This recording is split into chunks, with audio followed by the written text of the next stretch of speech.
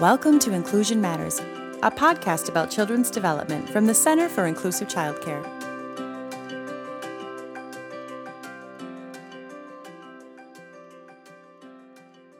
Welcome to Inclusion Matters, a podcast for the Center for Inclusive Childcare. I'm Priscilla Weigel, the Executive Director, and today I'm thrilled to be here with two amazing experts in the field of autism spectrum disorder who work for the Department of Human Services.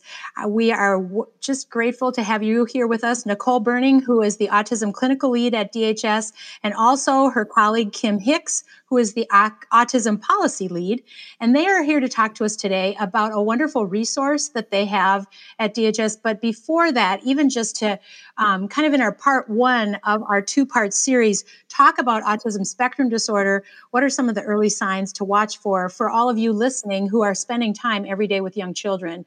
You are those first eyes often to notice some of these really important signs so that we can get children in for early intervention. And we all know that that makes such a huge difference. So I'm going to hand it off to Nicole and Kim and just let you kind of take it away and start sharing some of those early warning signs. Thank you so much. I am Kim, and I am the policy lead, so you know who's who. And when we talk about autism, we really talk about it being a spectrum. Autism is characterized by differences in social interaction, communication, as well as really the presence of some restricted or repetitive patterns of behaviors or interests or activities. We really talk about how it is this spectrum, so it doesn't always look the same. Many people don't know that autism spectrum is currently the fastest growing developmental disability in the United States. Overall in the US, the prevalence is 1 in 54. Our prevalence here in Minnesota is even a little higher than that. We know that early intervention makes a big difference in those long-term outcomes and quality of life for both kids and their families, their parents, their caregivers, their siblings. And so we know it's so important for those early childhood professionals like you all listening today to have access to this information and to empower families to track their child's developmental milestones and to seek support when they have concerns. We know that some key indicators when we talk about autism to watch for are really missing some of those developmental milestones, noticing that we haven't quite hit certain milestones at the same time as we would anticipate. All children develop at different rates, and they all grow and learn a little bit differently. But we know as early childhood professionals, and you all know because you spend your days with kids, that there are kind of these milestones that are sort of concrete. And when we see children not reaching those or struggling to reach those, we want to make sure we empower families to get the support they need. Some of the things that we typically see that people bring up as a concern are lack of eye contact. Maybe they aren't imitating. You'll blow a kiss and they won't blow one back. Maybe lack of language or a loss of language. Maybe a lack of playing with peers, really more prefer to play alone and maybe get a little stuck in that individual play, struggle to let peers join in or even parallel play with peers, or lining up, fixating on certain toys, not being able to transition with those toys to other people, other environments, things like that. And again, if you have concerns, either as a professional or as a parent, we would always encourage families to work with their child's pediatrician or healthcare provider and express those concerns. Mm-hmm. That's great. And those are really wonderful examples and great things to be aware of. And so you're bringing those to the front of the mind of all of our listeners here. And one thing too, folks who are listening, our coaches can support you in that process of even having some of those difficult conversations with families in helping them understand that maybe some of those next conversations with that pediatrician or, looking into some possible delays or lags, just even bringing those up. It's so hard because you're talking about this parent's precious child. So having a real firm handle on some of those milestone markers and those missing pieces, and then also having the supportive relationship to be hearing those things. Families need that. And I think that that's another plus that early childhood folks can bring to the table is those really deep connections and ties with these parents to be able to partner with them in kind of, okay, there's a lag, there's a concern. Now what do we do? We're not going to just hand it off to you, but we're going to walk alongside you. And that's great. So I appreciate that. Those are really useful, helpful tips. Thanks, Kim, for sharing those. So one question I'm going to pose to the audience, just for those of you who are listening, so that you can engage with us on social media. Some of those things that Kim just listed, are any of those new to you? Are any of those items on that list new that you didn't know about, that you haven't really watched for before? Or maybe you might want to share a situation where you've actually noticed a lag or a disconnect or repetitive behavior, and you had that difficult conversation with a parent and how that outcome really was positive all the way around for the child and for the family. So I would encourage anyone out there who's listening to really reach out to us and let us know if you have anything that you want to share on that question.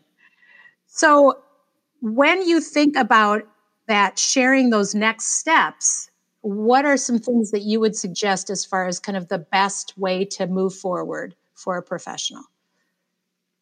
So there's a number of programs in Minnesota that really help support a child's healthy development. We created a resource called The First Steps, the Pathway to Learning, Playing, and Growing.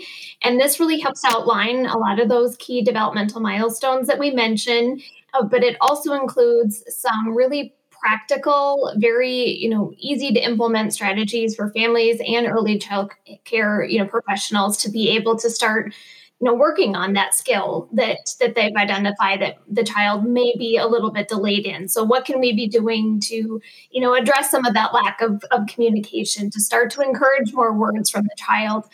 So this resource does outline all of those different steps up to the age of 2 for a child. So it breaks that down really clearly.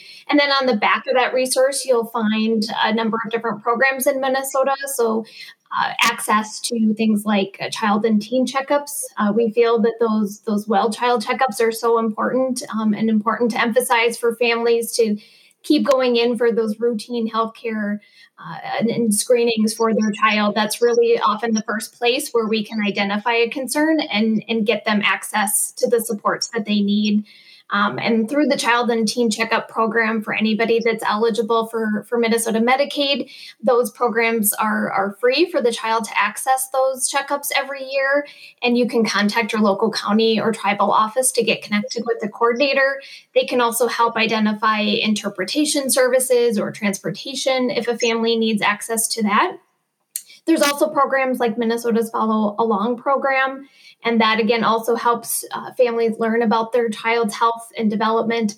We can even start working with a parent as early as prenatally with focused on healthy development throughout the pregnancy, and then helping to support the child early on. So really having early child care, professionals just be aware that there are these resources. There are a number of different programs.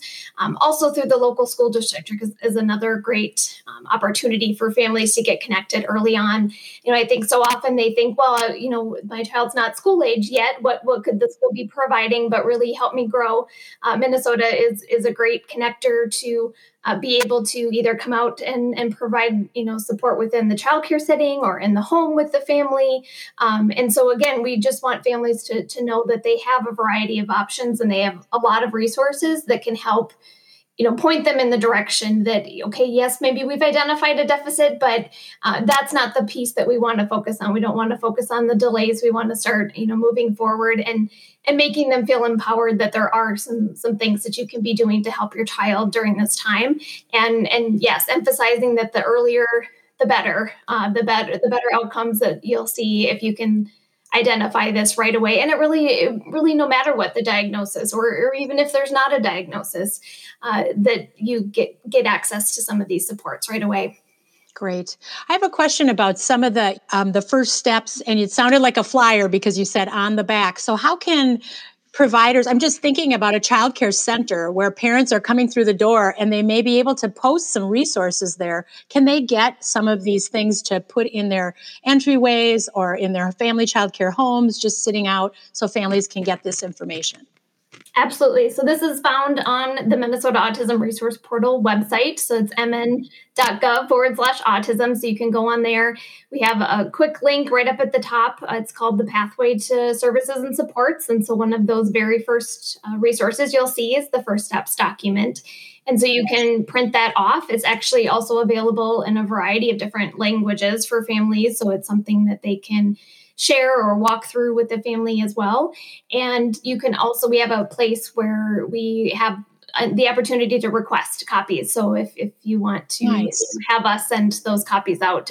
But yeah, it can be shared electronically. There are some electronic links. So it's a nice resource to also send for families, electronically or printed. So sure, that's great. I'm picturing, electronically is a really nice option. Clearly, in our world of technological needs, what we all are living on Zoom these days. But having that when you're enrolling a new family with a new infant, to be able to just have this list of resources at the ready, to be able to have a folder ready to go for the families you serve, the impact that can have on so many children in our state. I mean, these resources are available and sometimes folks just don't know about them. And especially new parents, they're overwhelmed with all the information that's coming their way, plus enrolling in childcare for the very first time. So having the professional who's trained and does this every day to be able to say, oh, you know what, I can help you find that. Or here's just some things to read through.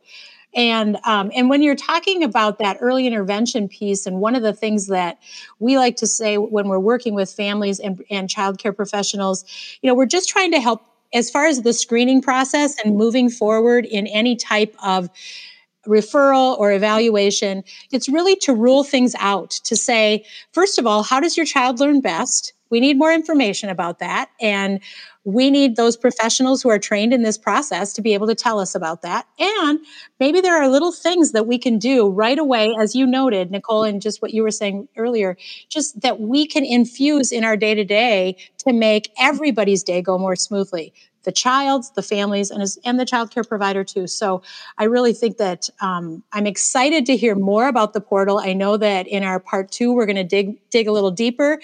It's just, I when I first saw it, because I think you rolled it out in our Learn the Signs Act Early group. There was a show and tell day.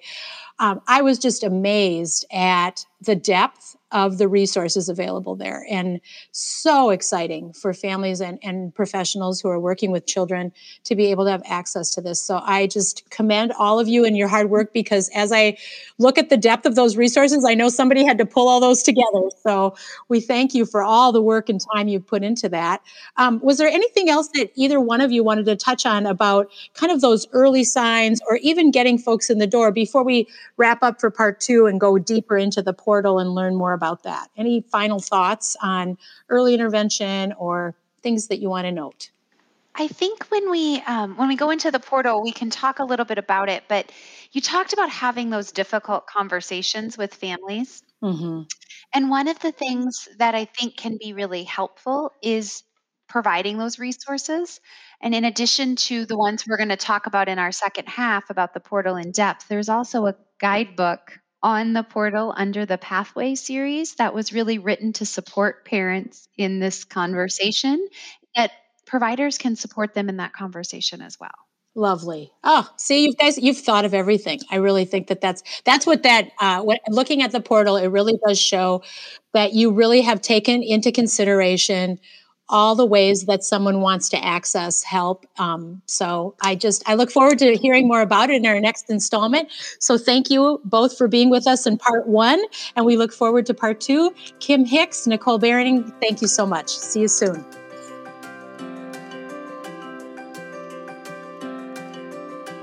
Thanks for listening.